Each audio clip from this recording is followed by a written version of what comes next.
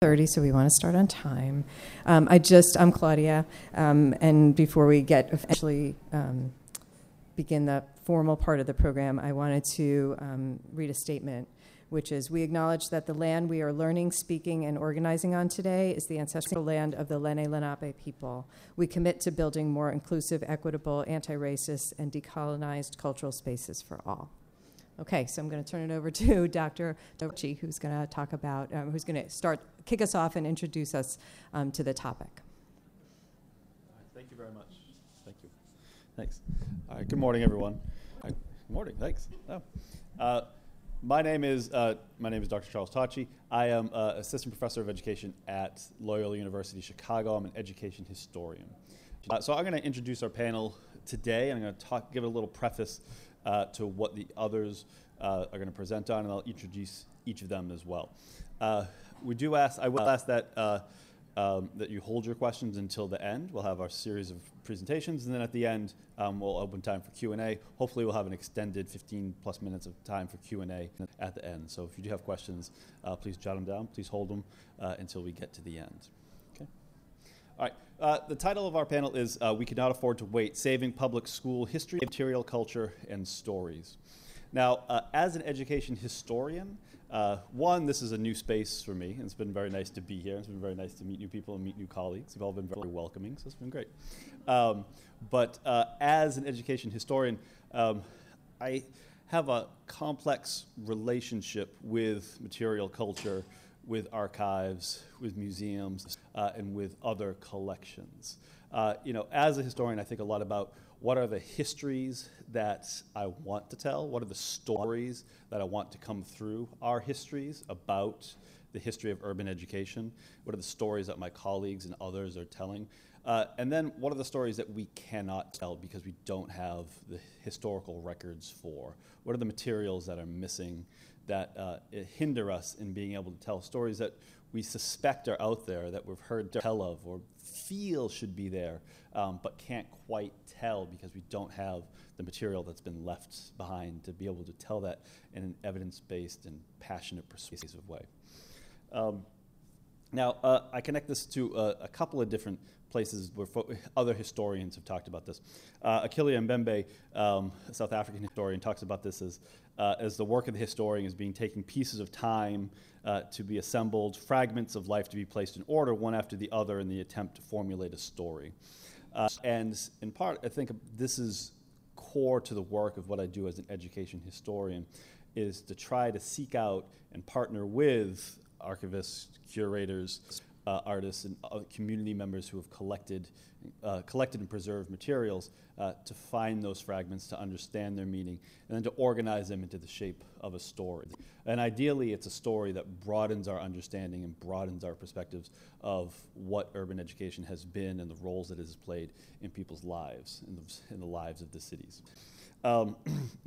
Amakarte Toge Kooten, who is a historian at the University of Georgia, talks about these as ghost spaces in the archives. These things that we know and feel should be there, that in some ways haunt us. We know that those pieces are there, that this probably happened, but it was never recorded. We don't have that evidence. There's a gap there. There's a space that somehow calls out to us. Now, Dr. Amma talks about this in the context of a historical musical that she's writing, which is fantastic, and you should look it up. It's called At Buffalo, about the 1901 World's Exposition held in Buffalo.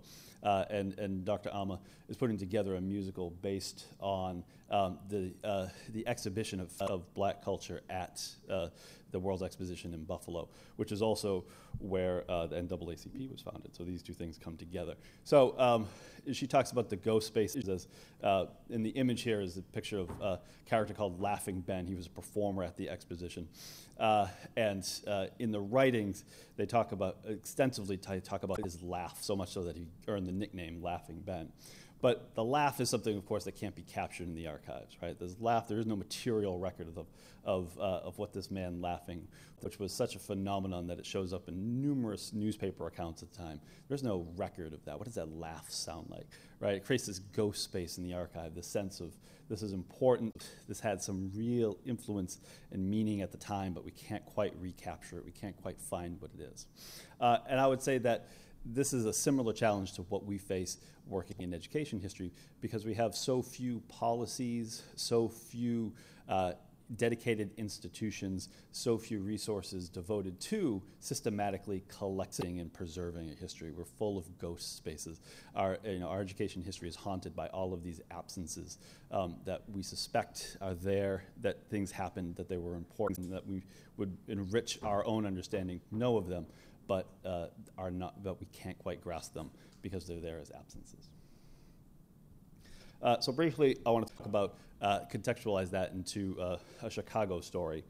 So I'm based in Chicago, and I work a lot in the history of Chicago public schools.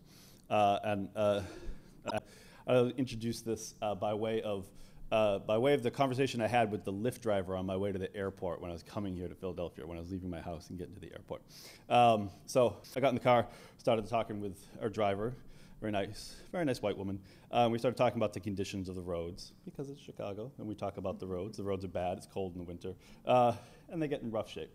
That segued into a discussion of how different parts of the city have different quality roads. And she started to talk about, well, on the south side, the roads are really rough.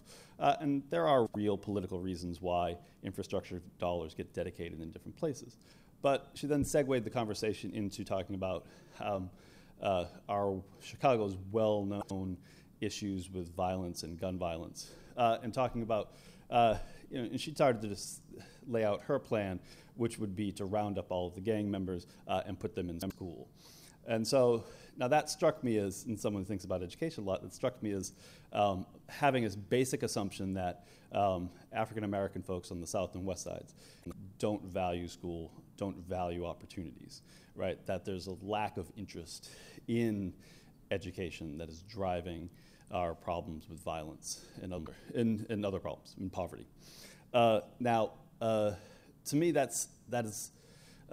me, one of the issues here is that my driver had a story in mind. She had a story about why these things happen, why our south and west sides are plagued with violence and poverty. And that story was not the story that I know and I'm familiar with the historical record, is that there are real structural barriers, there are real issues of structural and institutional racism and white supremacy, which prevent and create barriers to accessing education on the south and west sides of our cities, right? And that's a story that because we've lost so much of our educational history in the city of Chicago, that we struggle to tell and we struggle to communicate.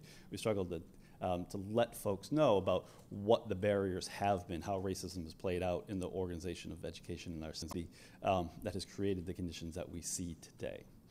Now, a big piece of this is in 2013, the city of Chicago closed 48 schools in one fell swoop. Now, as you might expect, this was not done evenly across the city, but through a variety of steps really focused on African-American neighborhoods. So you can see the map is a little bit small, and the bulb in the projector isn't great, so you can't quite see the color coding, which overlays the demographics of the neighborhoods in which schools were closed. But roughly, the text lets us know that so about 12,000 students were impacted by the closure of 48 schools. Those 12,000 students had to go to other schools.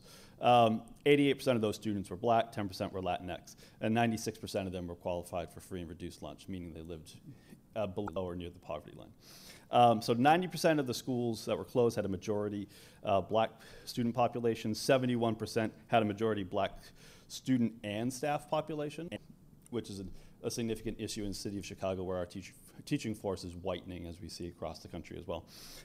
And then these schools represented roughly 25% of the CPS schools, Chicago Public Schools, with a majority Black student population and Black staff. So that's 71% of the schools of the 48 that were closed.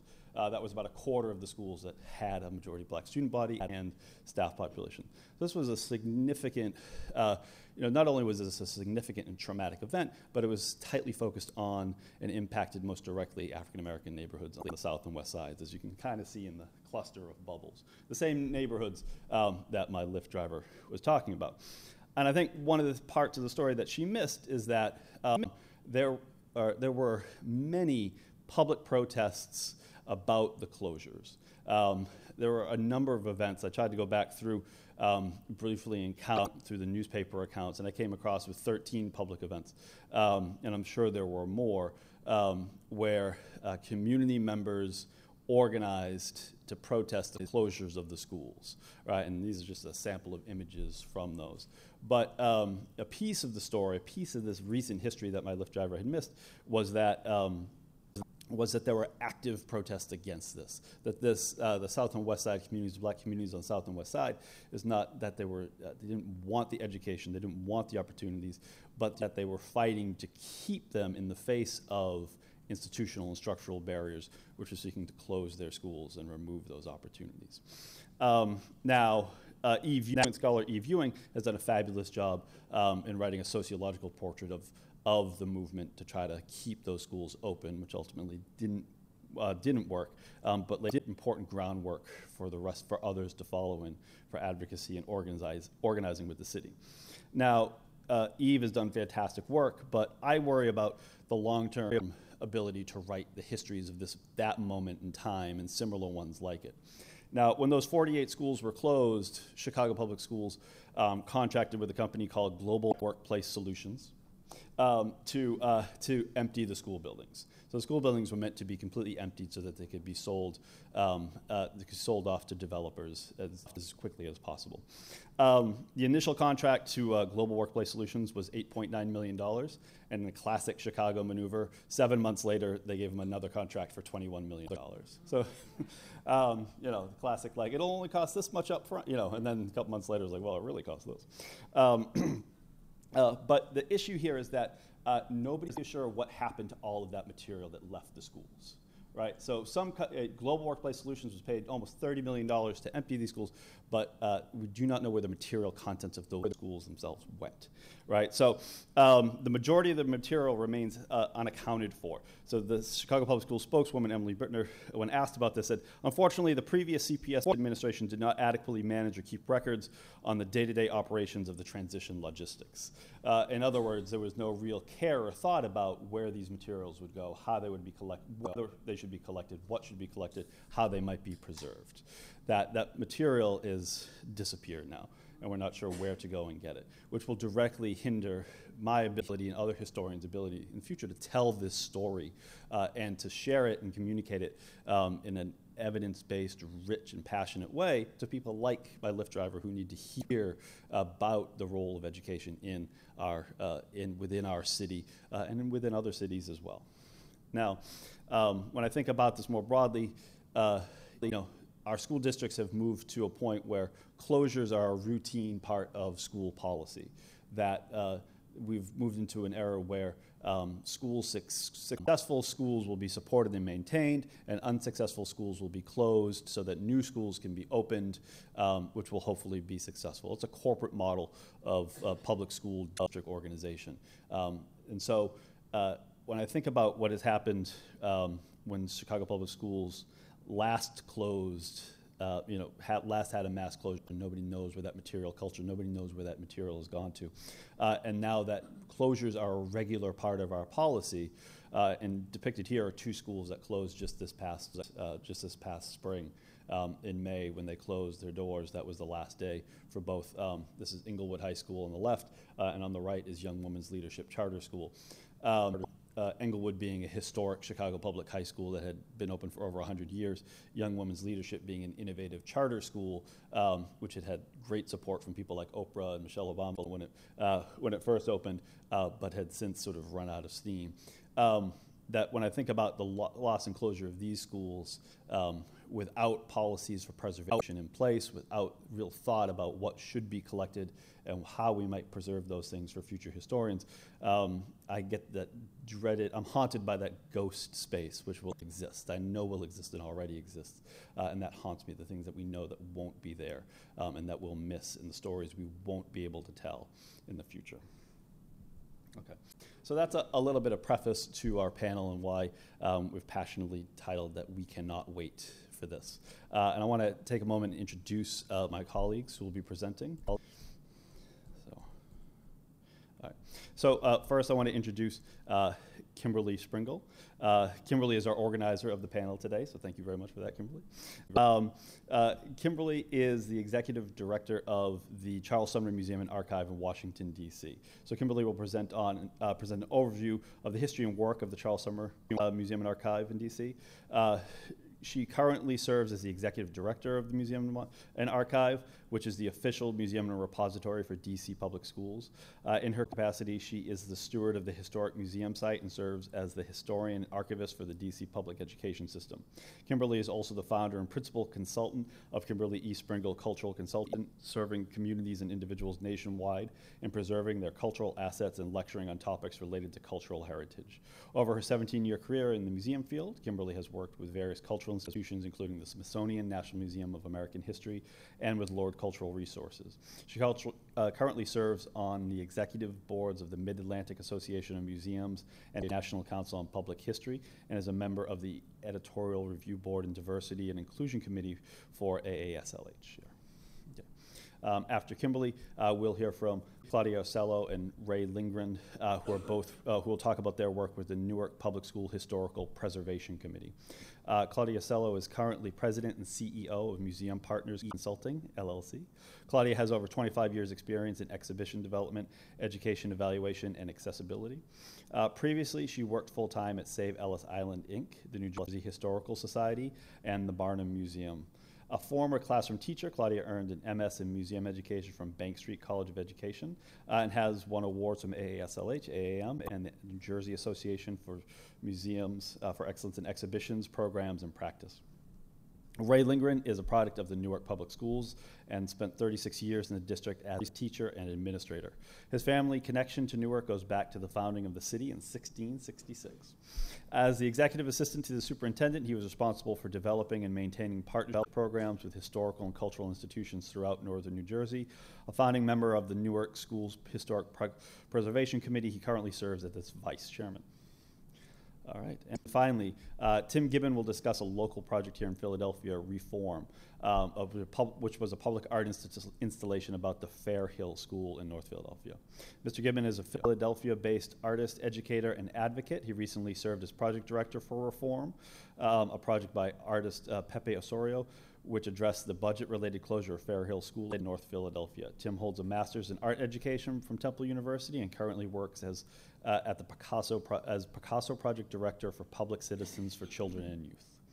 All right, so I'm going to turn the floor over now to Kimberly. Thank you very much.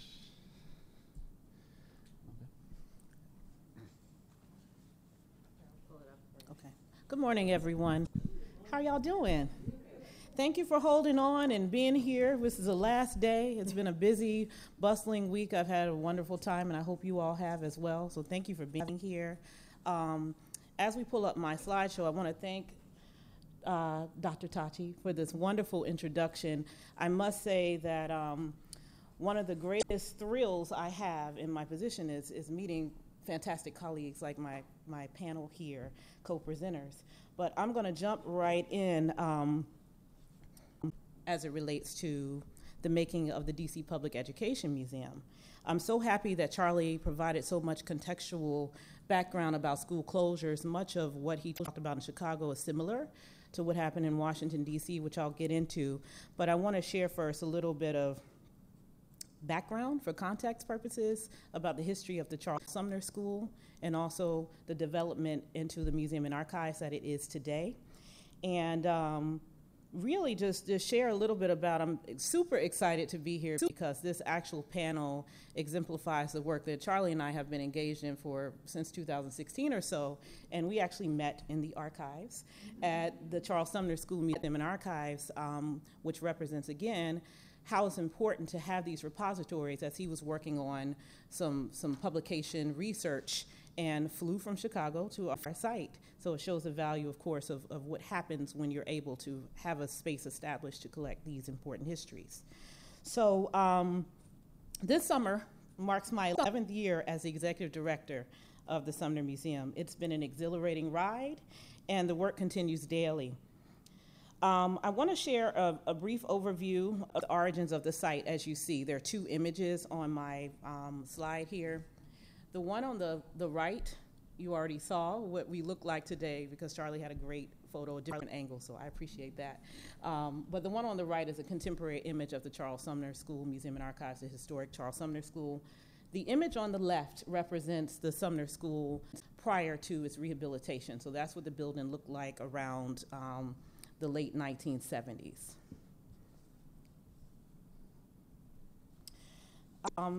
The next image you see is Charles Sumner School as an active school, circa 1902. And to give you a little background about the history, the building was built in 1872. It was one of the first public school buildings in Washington, D.C., designed specifically to educate black children. The brick and mortar 10-room school building containing a bell tower is one of the earliest school buildings in the nation designed specifically to educate African American children. Sumner School is the oldest standing African American school building that is fully intact with no exterior alterations. The building is currently listed on the National Register for Historic Places as well. In addition to the stunning architecture and preeminence of the building as it relates to educating black children in DC, there are several other significant historical elements that I would be remiss if I did not mention. As you know, the building is named for Senator Charles Sumner, who was from Massachusetts. He was an abolitionist, a freedom fighter, and the building was designed specifically to serve as a national monument to him in the nation's capital. And I know this because it's recorded in the Board of Education meeting minutes as such. The Sumner School building was designed by German immigrant Adolf Klus, and he's pictured to the right and the top. He was a prolific architect in Washington, D.C., designing over 100 buildings. There are only a handful that are left in addition to the Sumner School. One is the Franklin School building, which is a couple of blocks away, that is set up to be the Planet Word Museum. That's what's happening with that building right now. Also, the Smithsonian Institution Arts and Industries building is one of them, and if you know D.C., the oldest market, Eastern Market, was also designed by Adolf Klus. Another important, significant historic factor related to the structure is that the very first graduation of public high school students, African American public high school students in the nation, took place in our building on the third floor hall.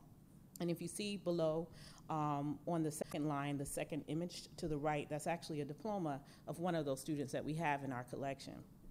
There were 11 total. And finally, you see Duke Ellington over there on the piano. He's a D.C. native son, proud alumni of D.C. Public Schools. He actually performed his second to last concert in our building as well, so prior to the building becoming in disrepair. So despite all of this significance of the building, also reflected in the record, there were continuous issues with equity as far as the building getting the proper attention that it needed over the years within the 100-year history. And what ended up happening is in the late 1970s, the roof collapsed on the third floor. And that was a wrap. As many of you all know, as colleagues in the field, in the 1970s, there were not any historic preservation, hardly any historic preservation policies that preserved and saved buildings like this. And this situation with the Charles Sumner School kind of kicked off historic preservation advisory boards and the preservation movement in Washington, D.C. So the gentleman down in the lower left-hand corner, his name is Richard L. Hurlbut, and he becomes the founding director of the Sumner School, and we'll get to that. But he actually threatened to stand on the rooftop when the wrecking ball was coming. And I say that people gasp, like, oh my gosh. I mean, but I always share that people make lots of threats, right? But you have to have some action behind it. So he not only threatened to stand on the rooftop, and I believe he was serious, but he organized a grassroots effort to save the school. His capacity is that he was an administrator within DC Public Schools. Of course, its building was part of the inventory of sites. And he was also the historic preservation officer, self-named, so he understood the value of this building. His vision was realized. There's a long story in between, but we don't have all day, so I have to jump to the point. But his vision was realized as the Sumner Museum was saved, rehabilitated, and developed into a community space with a very special mission at its core.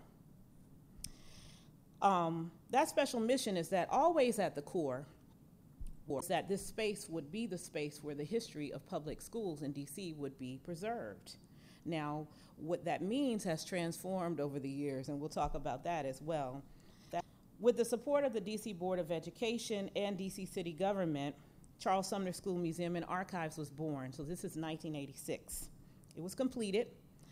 The site officially opened to the public as the official museum and archives for DC Public Education as described in this proclamation by the Mayor Marion Barry.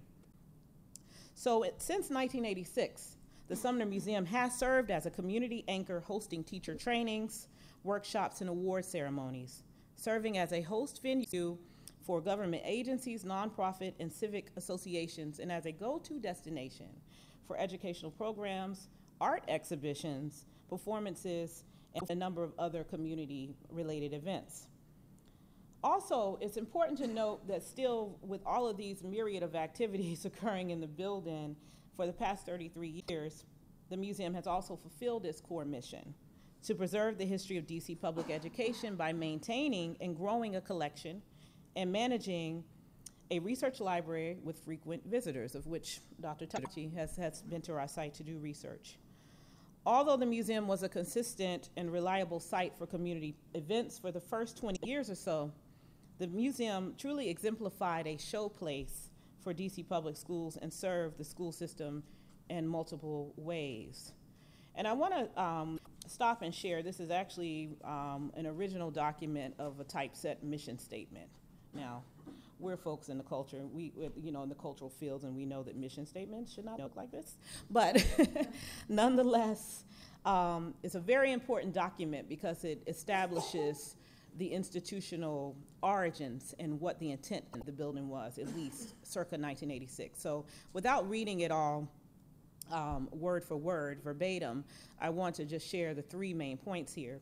The first is that, number one, it was established that it would be the official museum and archives for public education.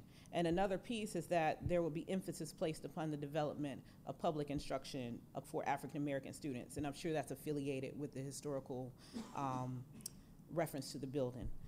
The second piece is that it would just basically be a hub, a community space that would contain art exhibitions, educational programs, and reaching out to visitors all over the world is a lofty goal. But we still want to be global, so it still remains true. The third piece is also very important, is that it would still be the center city modern facility that would directly impact and serve the school population, so DC Public School students, faculty, and administrators. So that's 1986. I arrived at the Sumner Museum at the start of the summer of 2008, during a very pivotal time within the history of DC public education. And during my first summer at Sumner Museum, 23 public schools closed. Now, I don't remember a discussion about this in the interview, but when I stepped foot in the building, that's what I was told, that this is happening. And I would be the one responsible for carrying out the strategies in the collecting plan of visiting all 23 schools and collecting. So I often reference this period in my tenure as my boot camp experience. And I say that because there was a lot going on. I truly was coming in with this hat on as a historian, with trying to soak up and preserve, like really this mantra of preserving the history of public education. But of course, as we've seen from the visual that Charlie presented, is that it was really, really heavily political. There was a lot going on, a lot of emotional toil in the schools. It was just very interesting, and history was happening at that moment. So after the 23 schools closed in 2008, 15 additional schools closed in 2013, bringing the number to nearly 40 schools in 5 years. In between the 5 years, several schools also underwent major modernization projects. So in tandem with school closures, it was decided that, okay, these schools have not been touched really in 75 years. We really want to modernize the school facilities. So I say all that because the modernization projects and, of course, school closures place historical documents and material culture at risk. So although the museum's intended purpose was to preserve the history of DC public education, it is clear that Hurlbut and others involved in establishing the museum could not have possibly forecasted what was to come 2 decades later. There had also been another movement of public charter schools in the mid-1990s. They were established in Washington, D.C., and I say that that also impacted the historical preservation because many public charter schools started and continue to start in traditional historic public school buildings. So what happens when that occurs is the buildings are sold off, and before that happens, moving companies come in and literally sweep the schools clean. Oh no. Okay, well, we'll figure that out. So I'll keep going. So most of the times, so although none of this could be forecasted, the pioneering efforts of our founders at least provided a mandate, a charter, and also a building in which we could actually preserve material. Nope, keep going. So had that not been the case, much of what was saved from this closed schools would have been lost forever, with that being the case. So let me get back on track. Oh no. Okay. All right. Perfect timing. So this piece, I want to talk just a little bit about this terminology around rapid response collecting. And what you see here is just a small sample of what some of the spaces and what some of the materials look like when I walk into school buildings. And this is really a small sample. One of my greatest regrets is not truly documenting what was happening. So, you know, this whole notion around rapid response collecting, I was laser focused on going in and determining what we would collect. So I wasn't thinking about bringing a camera, whipping. I don't even think cell phones 11 years ago. You know, they're like mini computers now. You can do films and everything, short documentaries. But, you know, so at that point, if I took documentation photos, it was for true documentation and mainly for the purposes of what I was doing. In a lot of cases was not asking permission and, you know, ask for forgiveness later if that was the case. So, you know, this is the evidence. So, again, what I've often referred to before this rapid response collecting phraseology became a thing in the field is that I was collecting under a state of emergency. So, again, it's the same thing, you know. So the trending reference is loosely defined and can refer to collecting materials to preserve history while it happens. And I've now connected my actions from 2008 and beyond as being exactly that, rapid response collecting. So though there was a lot of contemporary materials collected, most were historic materials that had been housed in school buildings for decades. Now, as far as the collecting piece, the public was made aware of school closures. There was a lot of protest around it. The chancellor actually, Chancellor Reif was the chancellor at the time. She actually notified the schools that the Sumner staff would be coming to collect historic material. Cooperation was requested. And again, it was my task to create a plan for collecting. Although I was working in transition with the previous director, it was clear that was my task. And so began the strategy. So some of that contained, I developed a spreadsheet listing all the schools, locations, categories for objects and documents.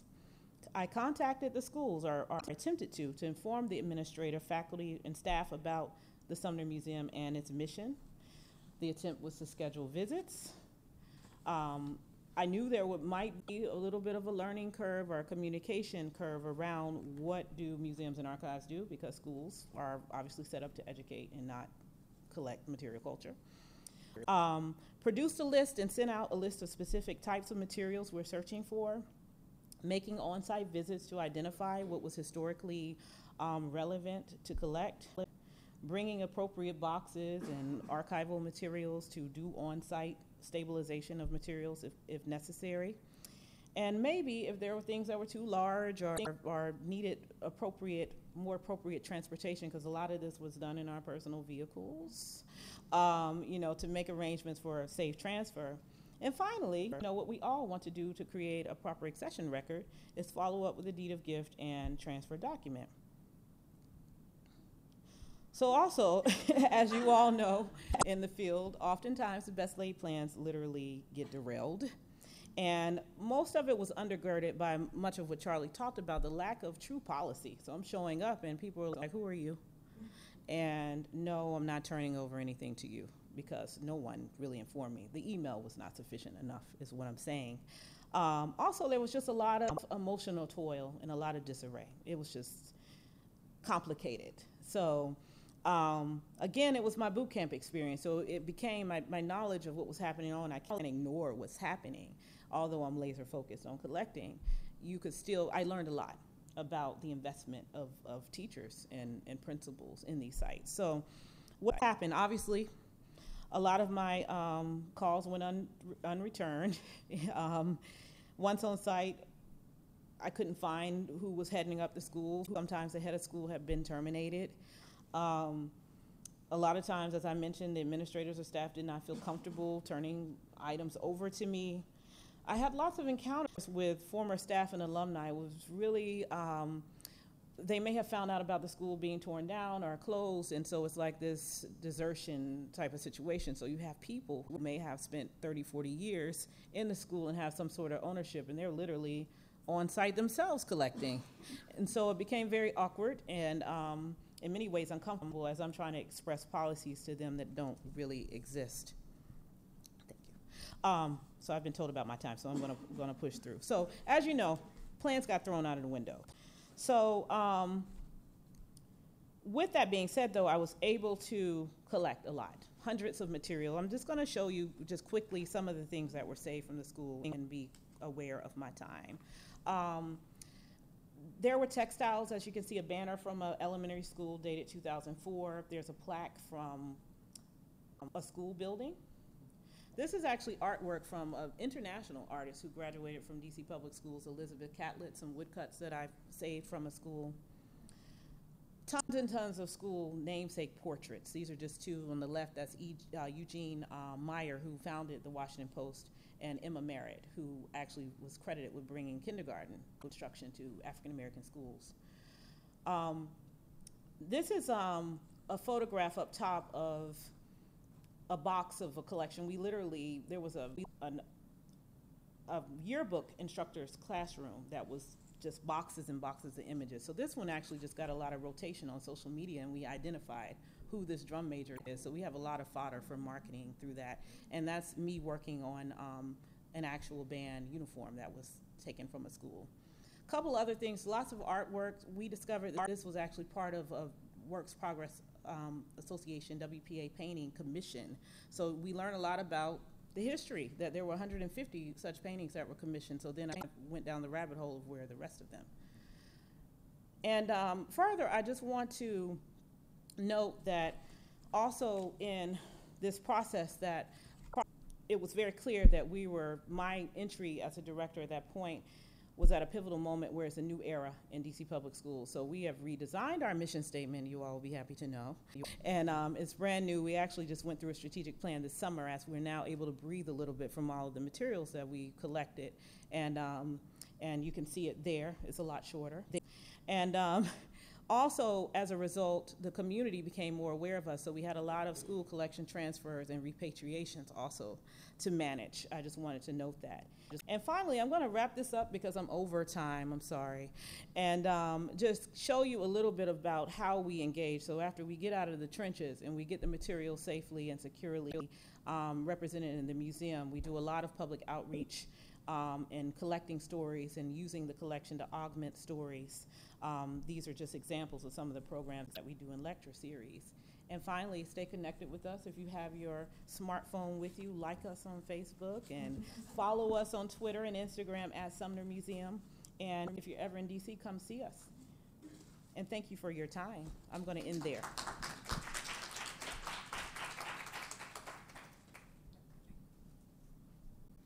All right. Ray, come on up. Well, actually, I'm You're going to stay there, and I'm going to do slides. We're a Then I team, will so advance Claudia will operate the technology. You got it. Uh, As soon as I get it up. Just one point of clarification. In my introduction, it was said that my family goes back to the founding of Newark. Make it clear, I don't.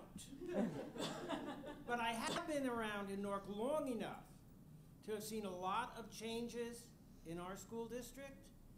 some of them positive, many of them, unfortunately, the sad loss of history, buildings, and artifacts.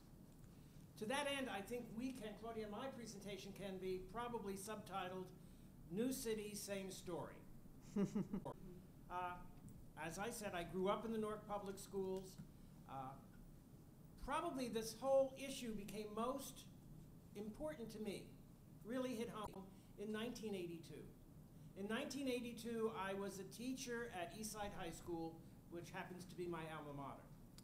And this district made this glorious announcement that long overdue, they were going to give us an addition and totally renovate our building. Always be careful of words like renovate and modernize. That school had hardwood floors throughout. Every classroom had 6 rows of 5 desks. Most of you are probably too young to remember them, but they were amazing, intricately designed wrought iron desks with hardwood tops and the seats affixed to the desk behind them.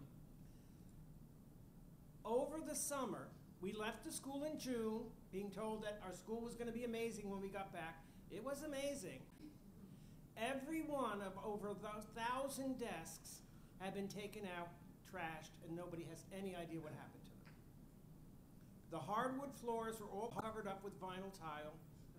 All of the wonderful chandeliers and light fixtures were removed and replaced with typical light fixtures. Our school, and they also decided to cement up the main entrance and put in a new entrance to the building.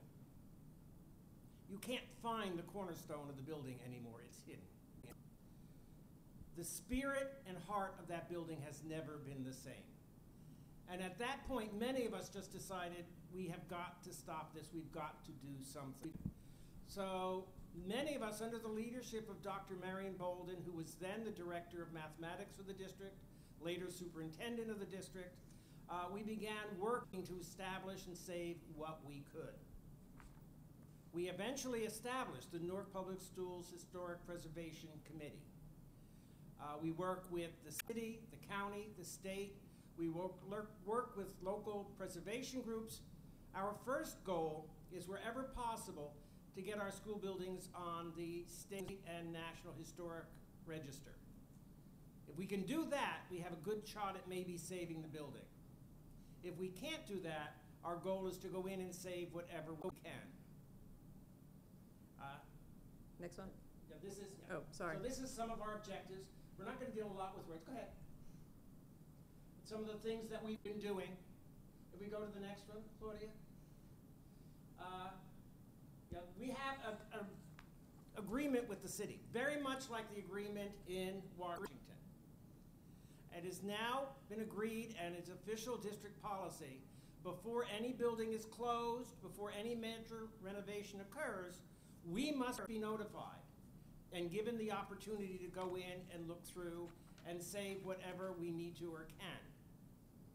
It is amazing. Maybe it's not amazing to you, because what you've also experienced, what some people think is trash, and what they are perfectly willing to take and throw in the dumpster. To give you a little bit of our historic background about Newark. As we said, Newark was founded in 1666. Public education in Newark dates to 1676, 10 years later. That was when we first started public education. The Lions Farm one-room school building is still standing. It was built in 1784. Actually, the original one was built 20 years earlier, but the British burnt it down during the Revolutionary War. The revised one still exists because we fought and we got it saved, and it's been relocated to the grounds of the Newark Museum. The Lafayette Street School was built 12 years before Abraham Lincoln became President of the United States. It is still standing and is still being used as a school building. Morton Street School, unfortunately, 2 years ago was sold by the district and is slated to be either raised or, quote, modernized. The auditorium of Morton Street School, the entire auditorium ceiling, is a Tiffany stained glass ceiling. that apparently they see no reason to try to maintain. We are therefore trying to save what we can of these memories. Our goal is to preserve buildings if we can, preserve objects, make people aware of our history, and serve as a resource. We therefore have been able to get an archive with the work of the district and their assistance. We now have a site where we are now trying to put together some things to create a museum. Our goal is eventually to have a full museum. While we're waiting for it, we're putting together an archives to save what we can. We have, as you can see, lots of memorabilia, lists of people, individuals, again, that were items that were from buildings that are no longer existent. At least we could save some of these. The item on the right is actually dedicated to the individual graduates of one of our elementary schools who died in World War I.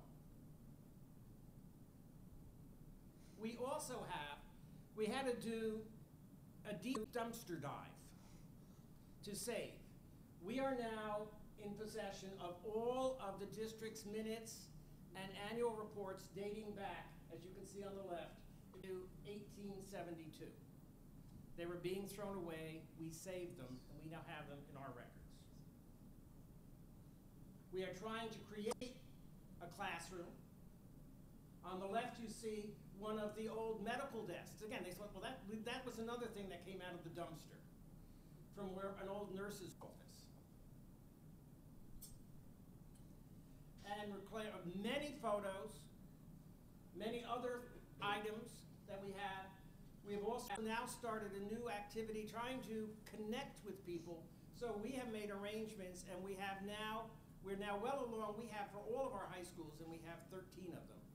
We have been able to digitize from 1950 to 1995 all of the yearbooks, and we're working to extend that so that it's something available that people can go back and look for.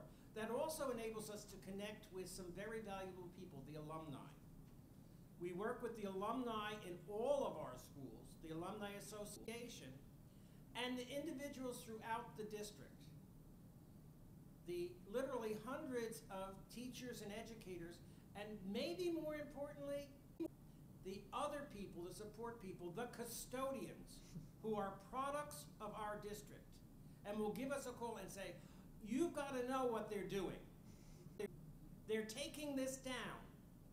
It's about to be thrown away, so that we can quickly get there and save it, because once it's gone, it's gone.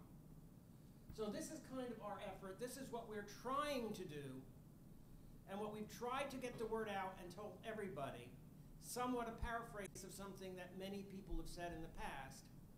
If you see something, save something. On that note, I will turn it over to Claudia. All right, so I'm going to pick up at the exhibition point because I was contracted by Newark Public Schools to come in and help them create an exhibit.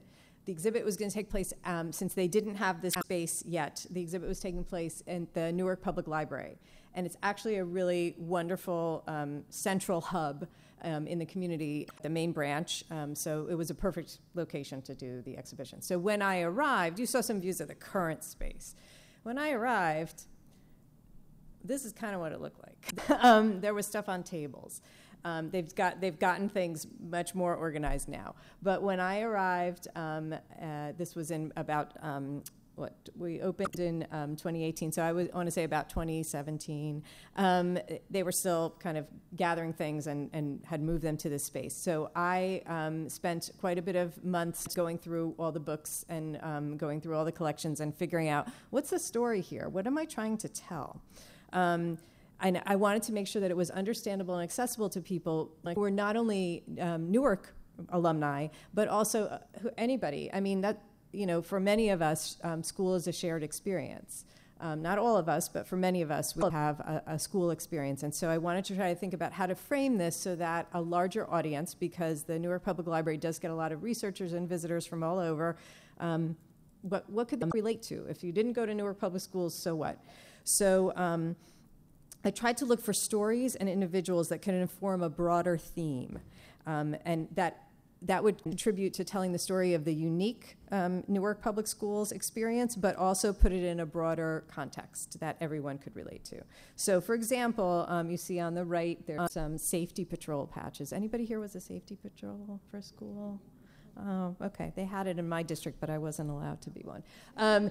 So that's another story. So I was thinking about what does that, how could we tell that story and what does it mean? So it really became part of the idea of clubs and activities. Then these ledger books that you see on the left-hand part of the slide were fascinating. There was a ledger book for, let me tell you, there's a ledger book for everything. Not only absenteeism, but there's a ledger book for supplies. There's a ledger book for salaries. There's a ledger book for pensions. There's a ledger book for how many times people went to the nurses' office. I mean, there's just so many ledger books. So what could we gather from that data that could tell the story about supplies, salaries, inequity, and those were things that we pulled out into the exhibition. So that on the left is the poster advertising the exhibition. That was in the library. It was up on the third floor, and it's a little bit of a challenging space in that the library has this beautiful central space open, and then there's a skylight above. It's gorgeous, and then all around are these where the exhibit gallery was. So it's a little bit challenging to photograph, but you can see some of the innovative and creative ways that we use the space and the available cases. Library cases, as you know, are pretty flat. So when you have a beautiful three-dimensional object or some amazing story to tell, I am not the exhibit designer. I just crafted the story. Our exhibit designer is fabulous, and he was able to figure out innovative ways to hang things from, can't make a hole in the wall. So how could we hang things and display things? We also used in the slide on the top, I'm not sure if you can see it, in the flat case that's against the wall, there's a person looking at various pictures of the architecture of the Newark Public Schools buildings, which are phenomenal early 19th century buildings. To show all of them, or as many of them as we could, we got a digital picture frame, and we just plugged all the pictures in there, and they just kept rotating through. So that was a really nice way to solve the space challenge and showcase as much of the collections as possible. So part of the goal of the exhibition was to tell people, hey, this exists, this archive, you should come use it and see it, and we're doing this work, and if you have anything, you should bring it to us, but also to help tell that story. So the dual purpose of this exhibition allowed us to reach out to different sections of the community and different groups and work with them to get some more information. So we worked with a teachers union and got some things. There was a very important and significant strike that the Newark Public School teachers enacted in 72. Thank you. I was going to say 73, but 72. And that was, we got some material from them to help us with that. So you can also see people, we wanted to make sure there was some way for people to interact with the exhibition. So there on the left-hand part of the slide is the interactive. There was a giant timeline with Post-its. Tell us when you went to Newark Public Schools, which school you went to. It could be any school from elementary to high school.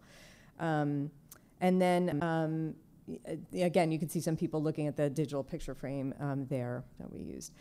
Text was a little bit, we used it sparingly because we really wanted the objects to speak for themselves, and a lot of times there were things that were recognizable. So, for example, you can see some of the sports equipment from Barringer High School with a couple labels there, and there's one school that has a golf program and has had it for many years, and that's what the clubs are from.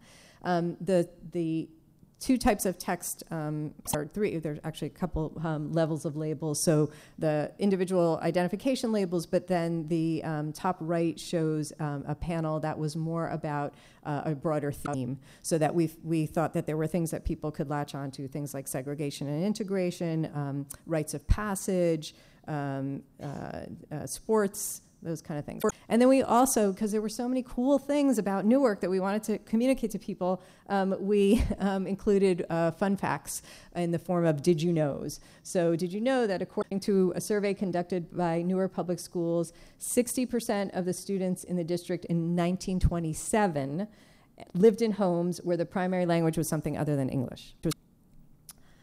So The exhibit ran from April 2018 to January of 2019. We dismantled pieces of it, and we have reinstalled, we dismantled the whole exhibit, but we reinstalled pieces of it in the new archives that we have. And so what we are trying to do now for the future is think about next steps. One of the things is to preserve, this building is State Street School. It was built in 1845. It stopped being a school in 1950. The school district, unfortunately, put it up for sale in 2016, and now Newark Public Schools Historical Preservation Committee is working to try and save the building with the district and convert that into our permanent museum space. And it served as the African American, I should say that also served as the African American school during the majority of that time. I mentioned the partial installation in the archives. We also are trying to we might try to work something out with Sumner School where we can bring the exhibit down there and they can add some of their pieces to tell a bigger story about urban public education. We are also trying, Newark Public Schools Historical Preservation Committee is trying to recruit younger and more recent grads to help carry on the effort. We know how much important legacy is. And again, working with the district to instill a sense of pride, heritage, and history as an integral part of the curriculum and the instructional program. And Claudia, if I could just, that Yes. slide's the perfect one to mention. Everybody has a tendency to think about segregation, and you think about the South. In 1869, after the Civil War, the Newark Public Schools voted to create a separate school for the colored. And until 1909, the district continued to have, and as Claudia said, primarily in this building, a separate school for the colored. It was only after that, which is not all that long ago in historic sense, that we moved back. I also wanted to suggest one other. We talked about talking to people who used to work in the district, your custodians, etc. Something we would strongly urge you. Reach out to your alumni, particularly some of us who are not as young. Make arrangements with them now. Get them to, many people have incredible things that are in their basements at home, etc. Get arrangements for them to make a bequeath of those objects to you. Sadly, we have had several instances where people have verbally said, oh, all of our stuff is going to you. They pass away, and suddenly their children are not willing to give it up. And it's one thing if they want to keep it, but they're putting it on eBay or whatever. Again, there's a treasure trove of items out there. Whatever we can do. And the other thing we are doing, again, as people are getting older, we are creating an oral history. We are going out and interviewing. I think we've already gotten several hundred people who have associations with the district to give us an oral history that we can put online to also preserve that element of our history. All right, so here's ways to contact us. Thank you.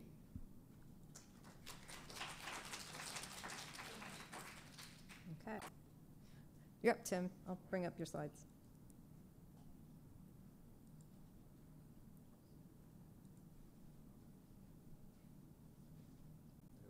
You're all set.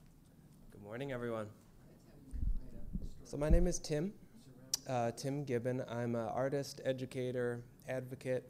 I live here in Philadelphia, and I wanted to talk to you about Reform. Reform is a project. It was a 2-year-long art project that addressed the closure of Fair Hill School. So this is Fair Hill School. I used to be a teacher at Fair Hill School, coordinating their after-school programs through an organization called Congreso de Latinos Unidos. And I taught there until the school closed in 2013. It was one of 24 schools in Philadelphia to close, and it was part of a nationwide rash of closures at that time.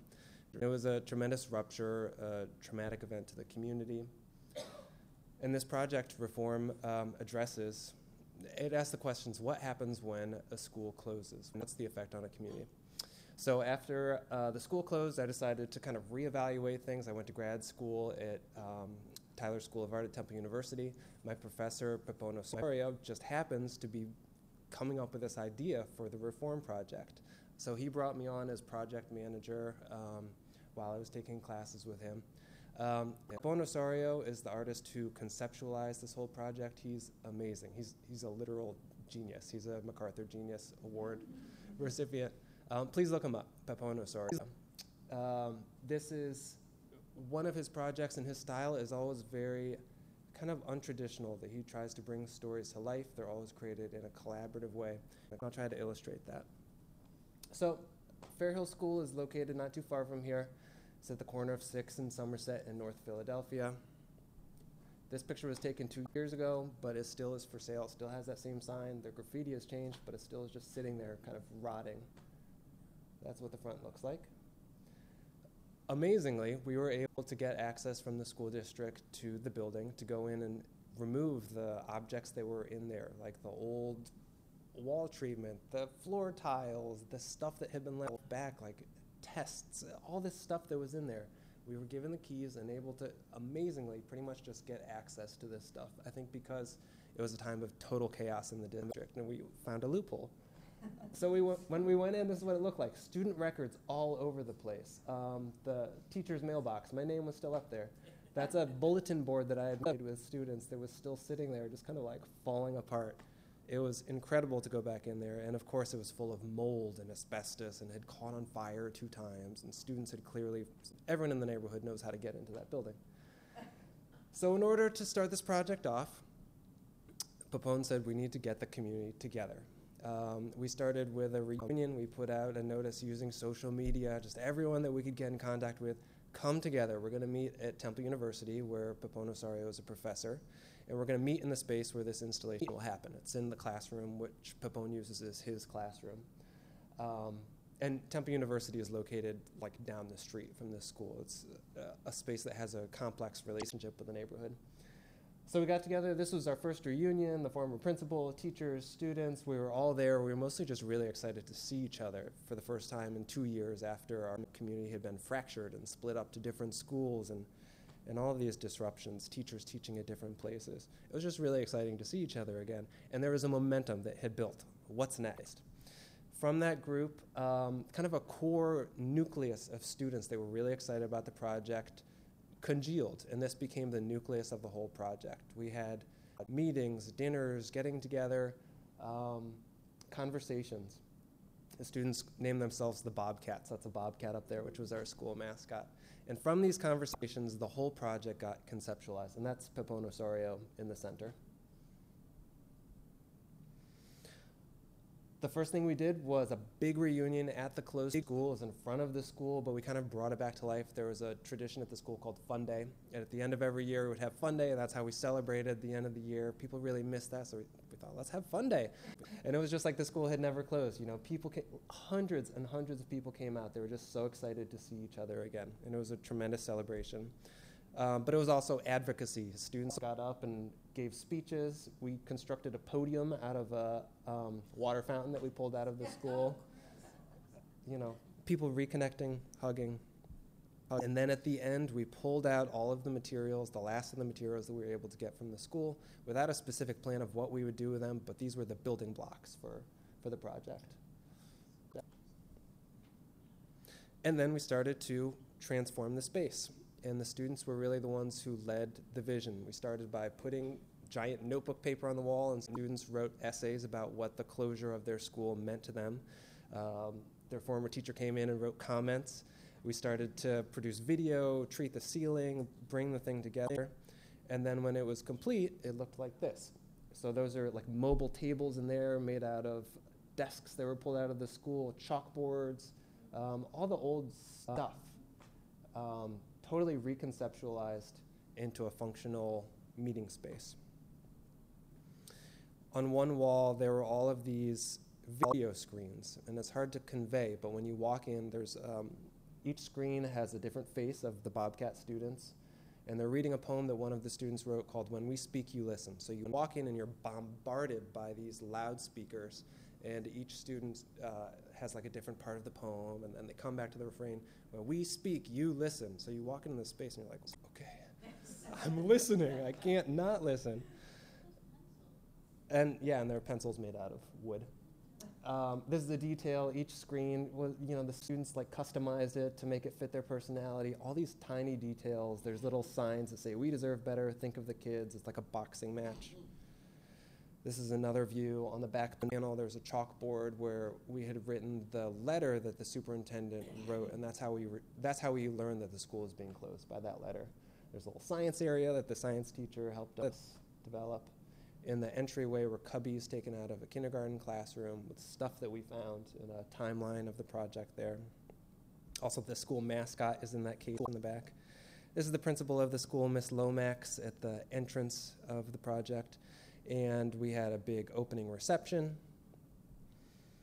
A lot of community members were there. We had shuttle buses connecting those two sites, Fair Hill School and the installation at Temple University. And then the space was activated. We had all of these events. I can't even think of how many. Speakers, spin-off exhibitions. There was an exhibition of photos of closed schools in Philadelphia that some artists had put together. An exhibition of former student artwork that the art teacher from the school had put together. Film screening about school closings. Visitors, these are visitors from MICA in Baltimore. It was this hub of activity. So people not only visiting the installation, but being a place where people come together and think and are activated around this topic of school closures. This is at City Hall in Philadelphia. Two tremendous thinkers about education, Joaquin and Pedro Noguera presented, and one of our students led the way. We had all these workshops every Saturday. The Bobcats and their friends got together. It became a very informal and comfortable space. We had birthday parties in there. This is the workshop that I led, creating a model for their ideal school. If students hypothetically could get control of that building and had adequate funding to create the school of their dreams, what would it look like? And this is what the model looked like. It's bright, it's colorful, it's healthy, it's safe. They have a exciting, engaging education. This is another example of a workshop, just the space being activated. So it's an art installation, but it's also a functional classroom meeting space. Then we started seeing things shift. The students were getting a spark had been lit, and they had moved from a place of being upset and mad about the closure of their school into kind of advocacy. We want to change things. This is an example of, they started to take the lead, is what we saw, and the adults sort of stepped back and supported. They presented twice at the School Reform Commission, which was the school board substitute at that time, about the impact of the closings, and invited the School Reform Commission to come and see the exhibition, and to our amazement, they actually did, twice. And so this is an amazing picture. On one wall of the installation, the students had made puppets of all of the School Reform Commission members. And then the superintendent, and then the governor, and so it's a power map, right, of the district. And there they are standing looking at them. There's a picture of, that's her. And this is the docents to the exhibition when people would come and visit were the Bobcats. And so this is a Bobcat telling, we made this. You guys are the ones who made the decision to close our school. And this is how it affected us. And then sat down and had a meeting, and the impact was incredible. Because we were in this space with all this stuff from the school and all of these messages bombarding them, they couldn't turn it off. During this sit-down meeting with the School Reform Commission, one of the commissioners burst out in tears. And that same year, she quit the School Reform Commission. We can't say that's because of reform, but there's something about having those historical objects and an emotional, impactful story that goes along with it that's just undeniable. At the end of a year of exhibition and activities, we closed it out with another fun day, bigger and better than before, wrapping it up, bringing some closure. This is the former art teacher of the school and a parent. And by that point, the Bobcats were really the ones in control. They planned out the whole event. They were the ones making speeches, and we saw that something had changed with them, and they were now activists or advocates to take their own personal, the trauma that they experienced through the closure of the school and to transform it into action. Then after the formal exhibition ended, there was an extension period, which is what we're in right now. We continue to get together, have meetings. There's a retreat that we went on. We recently had a meeting with parents and community members about what should happen to this stuff. Now that the exhibition is down and in storage, what do we do with it? We were able to go to Puerto Rico. They're experiencing a very similar, but the scale is so much more tremendous. Hundreds and hundreds of schools closed the year that we went. We visited a school that had been closed and transformed into a community-run space. Students were able to present their work in different community spaces in Puerto Rico. And this is another view of the space. It's really interesting to present this project here in this space as opposed to an artistic space or education activism space, because we're so concerned with the preservation of history. And I asked Pepón Osorio, what does it mean within the context of preservation? He said, well, it was never about the stuff. It's never about preserving the stuff or the history. It's about the emotionality. It's about using that stuff as a catalyst for making people understand, experience, and changing, a catalyst that can disrupt an unjust system. And that's the Reform Project. Thank you very much.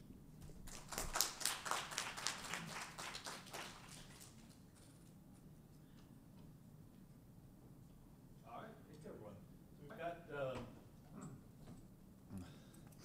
We've got about 18 minutes, so we'd love to field your questions and enter into conversation of anything that's struck you or anything you'd like to talk more about. I'll start here, go 1, 2. My question is really for everybody. I want to hear your thoughts and advice on how to collect the history of public schools in New Orleans that do not exist. After Hurricane Katrina, they were replaced with a charter school system. So a lot of them have reopened, but they're very different. Obviously, a lot of the material culture was lost in the storm. So there's a lot of effort in my region of how to collect history when there's no material to collect. So one of the only things I can think of is oral history. But I just want to hear your thoughts and advice on how to best do that. So I'm going to is it working? Yeah. I'm going to repeat the question so that you can hear that all. How to collect the history and the stories of in New Orleans, where much of the school's material culture was destroyed by Hurricane Katrina. So, you mentioned oral histories. I think that's one thing that cannot be taken away by any natural disaster or like that. So I think that's a good place to start. You might also use that. I'm trying to think about ways to make connections, but if you could use that to help explore, a theme, then if you got objects that were representative of that theme from other surrounding school districts or something, it can be, they had this kind of object or this kind of memory of this kind of event, and here's, a sampling of it from another place. So I think the idea is that you can tell the story without the actual objects, but with a representative object. That's my initial thought. And following up on that, as you're talking to people and getting oral histories, ask them what they have put away. As a teacher, I can tell you in my attic, I have a ton of things that I saved. It turns out my goddaughter is now a teacher, so some of the things I passed on to her to use in her room, but people have all sorts of photographs and other objects. You may be able to really visually show a school by just showing the photographs of both the building and, more importantly, the building with people, students in it. If it wasn't destroyed by the hurricane. So, That's it's very tricky in an area that, again, there's flood, there's lots of natural disasters and things, but in addition to oral histories too, a lot of people move out of the area and may have objects. A lot of people don't consider like school objects they may have in their personal, may be very personal to them. So making out a call out for people who may have left the area that may have things. But the strongest point, again, I think, as you mentioned, is oral histories. You can do a lot with that. I would add that I think similar to what Tim suggested about the ways that this work can become places for people to connect and collaborate and build community, that a project like that might be directed by a steering committee made up of people from different roles. So, of course, I would say historians should be on there. With an eye towards, what future histories could be written out of what's collected. How do you go about this in a way that would facilitate the future histories being written? But just as important are former teachers and administrators, former students, community members, right? And thinking about a variety of different community members that engage. And people currently at the district as well who might be able in place to do policies, that are a diverse group, a diverse steering committee that also solicits public input could be a really powerful organizing tool, a really powerful way to invest community in the project, but also create something that's robust and speaks to a lot of different audiences. Because ultimately, I think that's what we want to do. We want to create these kind of catalysts for change. But I think our views about what change is necessary and how change happens is limited by our own experiences and perspectives. And if we can broaden that and have conversations about that, we can create collections that are much more likely to spark a variety, multiple sparks instead of just one. No. And sorry, I was going to also add, if there's other organizations that may have collections also that would be related, like Newark Public Library had photographs of some of the school buildings. There's a section of Newark called the Ironbound. It's on the end on the other side of the railroad tracks, so to speak, where a lot of industries also had evolved over time. They have their own set of archives, and they, because they're a community organization, they had pictures of schools and events in schools and things like that. So sometimes there's related organizations that might have something available too. Thank you. Yes. Okay, my question's a little more logistic. How did you go about, or maybe you didn't, transferring the ownership of the material? For us, I know we have a great, I must say, for Local Historical Society, like great yearbook and ephemera collections for the various sodas. But the legal documents, the minutes and stuff, we're running into issues getting the districts to actually transfer them over because they're still ongoing type things. Lawyers were very not pleased with the idea of coming to us. So, have you run into that? Do you have any suggestions? So I'll just repeat the question. It's about legal transfer of documents that relate to school things. Or objects. Do you know about that process with? Not really. We got very lucky that we happen to have a connection with an attorney with the district who happens to be an artist. And because of that personal connection, that's the only way we were able to get the stuff. And since she was an attorney, she knew how to do that, but I don't specifically. As we mentioned, we are right now the repository of a lot of historic records, such as the annual reports, the actual. We have the board minutes going back to the mid-1800s. By New Jersey state law, they belong to the district, and the district is required to maintain them. They had thrown them in the garbage. Technically, they therefore still belong to the district. The district knows we have them. And so officially, we are the repository. So you consider it more like a long-term loan? Yeah, if they ever want to reclaim them, they have a right to do that. They have no place to put them, and they are very happy that we are maintaining them and storing them. Similarly, in 1860, when the first set of troops from New Jersey, from Newark, left Newark to enter into the Civil War, the students at what was then Newark High School, now Barringer High School, the third oldest high school in the country, presented them with a flag that was made by the young ladies in the sewing class.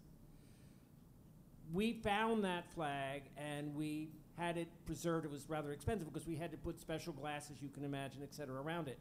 But then we returned it to the district, and it is now on display at Barringer High School. So in that case, again, it's a partnership program where they granted us permission to take possession of it, and then we found a place that they were able to display it. Thank you for that question. just like Ray said, as far as like district government is concerned, as I mentioned, the founding documents, I didn't dig into it, but the foundational records in our collection are the Board of Education meeting minutes. So they were very much involved in that process. So we are the repository, and therefore it's district government property. So there are still some issues as well to work through, particularly, you mentioned yearbooks. We have runs and runs and runs of yearbooks. So we're encountering issues around law as it pertains to deaccessioning and what to do with the property.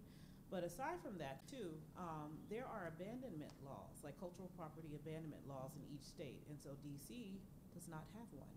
So that helps us out a little bit as far as what to do with the property. So, but to bring up that point is an excellent point, because there are concerns, more or less, not so much with saving it, because as Ray mentioned, I've spent time in crawl spaces, dumpsters, and all these places pulling things out. So clearly, no laws were being followed in that regard. There are paintings by famous artists that had disappeared, things of that nature as far as cultural property. But there are laws around like abandonment, and so therefore that hurdle is eliminated. But there are definitely considerations, particularly around deaccessioning materials to consider. So I'm still working through that.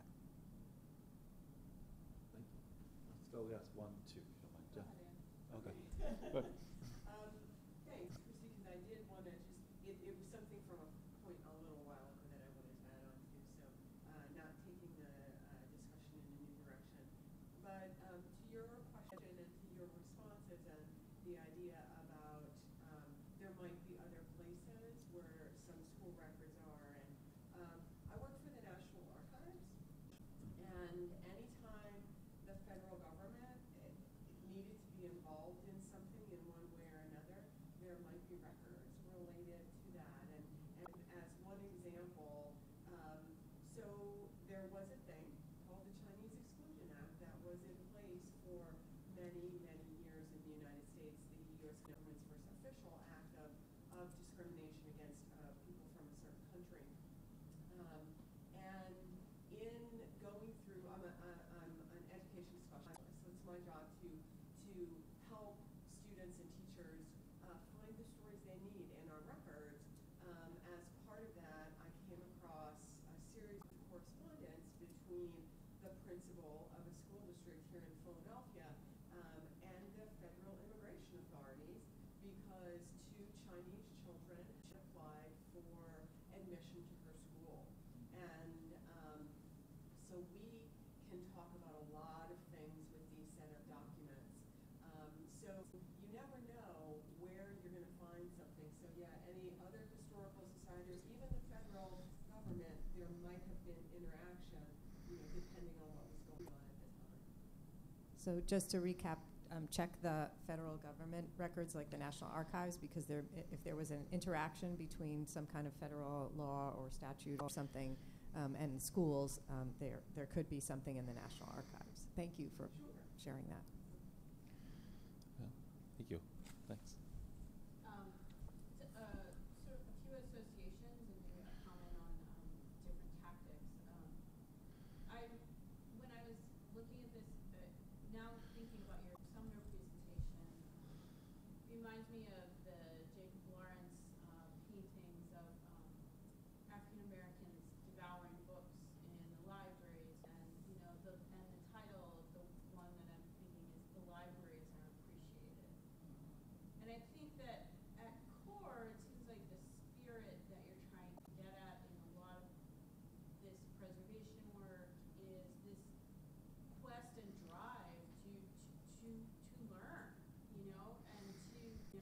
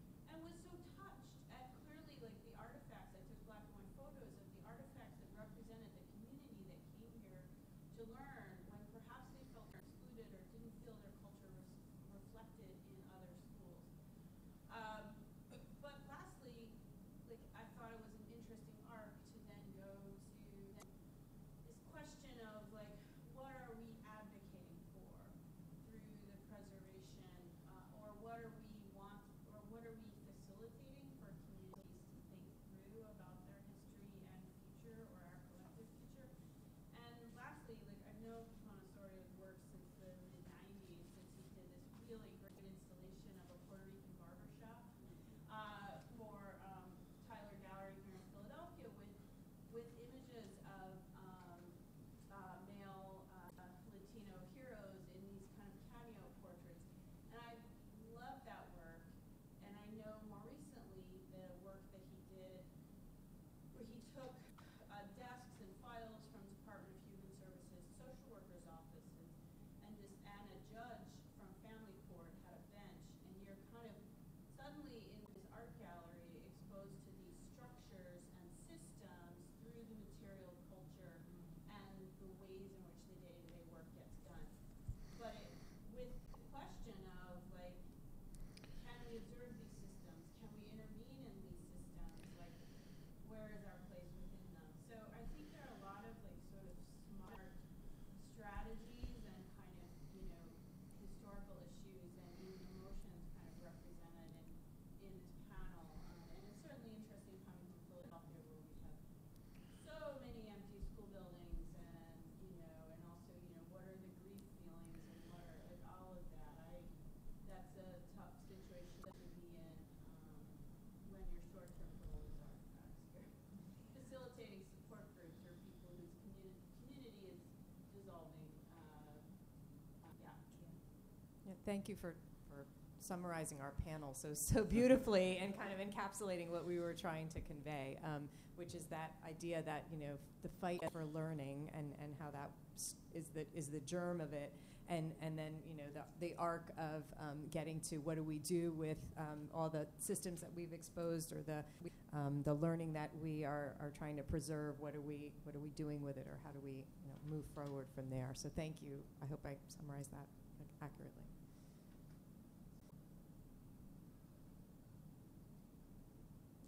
Just a quick, just sticks and nitty-gritty kinds of questions. So I work at the museums at Lyle Station Park. We're 2 acres of old historic buildings, mainly 19th century, super early 20th century historic buildings. But our mission is the broader, history of Lyle, Illinois, which is the western suburb outside of Chicago. So we've recently, the 3 elementary schools have closed and they've gotten a bigger building. They took one of the buildings down. We've got a really good relationship with the school district so far with that. But we don't have a lot of storage space. So our biggest challenge is, like, it'd be great to just go, like, look at this country, look at this desk, look at these chairs, look at all, we could have a whole collection of real signs, of different kinds. So how did you guys go about kind of prioritizing what material culture items would help tell the story the best way? Okay, so the question is storage space and how, when you're collecting, how do you prioritize what to collect to help tell the story? Do you want to take that in terms of storage space? You can speak a little bit to that, right? For our project, we just got everything. They're like, you have one day, get what you can get. So we loaded up the trucks. And basically we brought it back, put it in a pile, and started sorting through together. What's the meaning of this tile? What this water fountain that says, do not drink the water. What's the meaning of that? And how can we share that in a way that's compelling and can share the way that we feel? But the big question for us right now is all this stuff is in storage.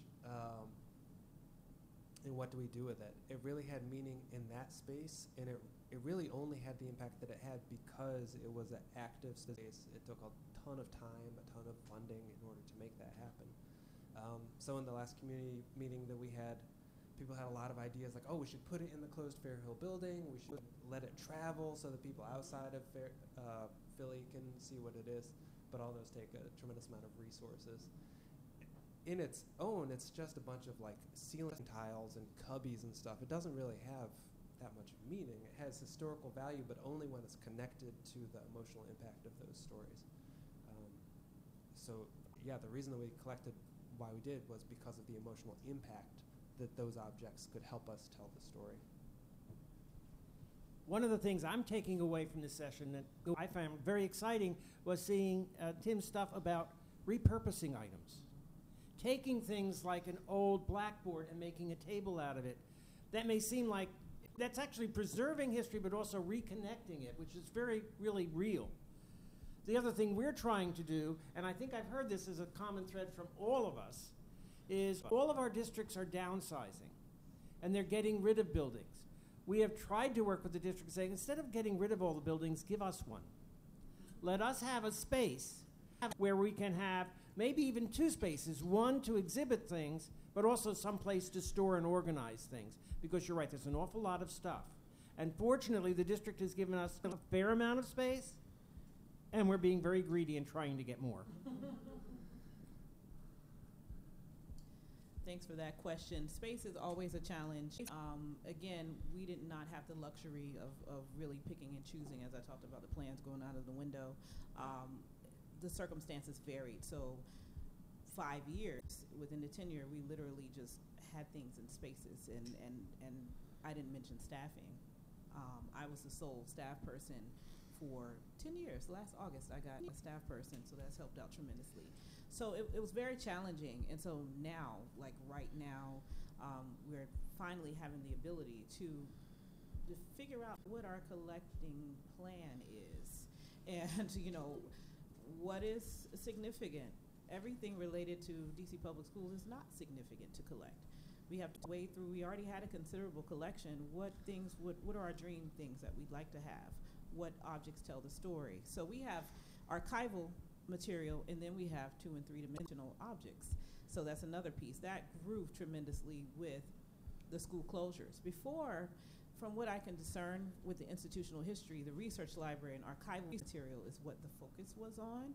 So again, as I noted, there was no way to forecast that all these schools would close. And we're in a historic school building, and there's no plan or even really space for or consideration for collection storage, like 3-dimensional objects. And so that's a real challenge. So I'm actually working with plans using graduate students as well to devise our space, figure out what's the best way environmentally and physically, how we can best store the objects as well as the archives.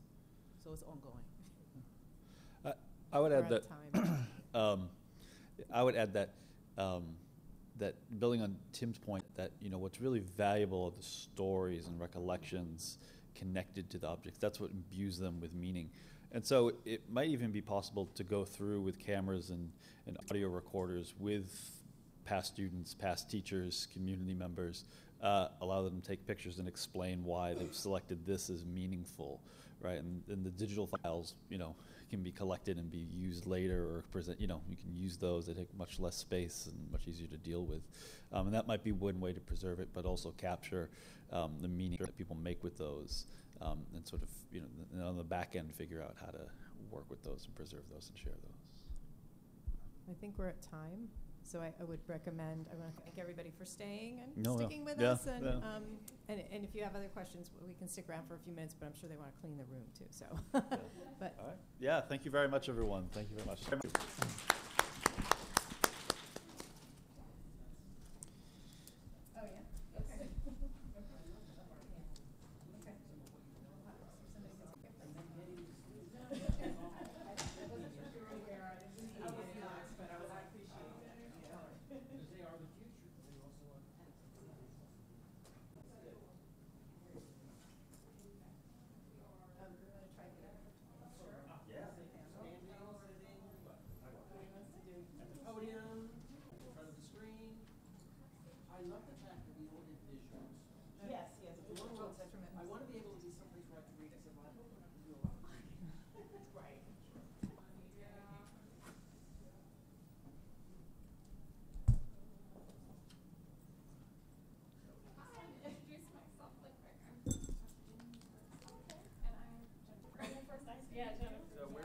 yes, I don't know. She wanted a picture, so. This was good. Oh, I think it worked out great. Yep. I had not realized, and it was so interesting that I tried to modify as I was talking, the common thread. Oh, yeah. And the other thing that really hit me, I'm not sure whether it is intentional, but I'm not sure that it's unintentional. How all of this is impacting on minorities.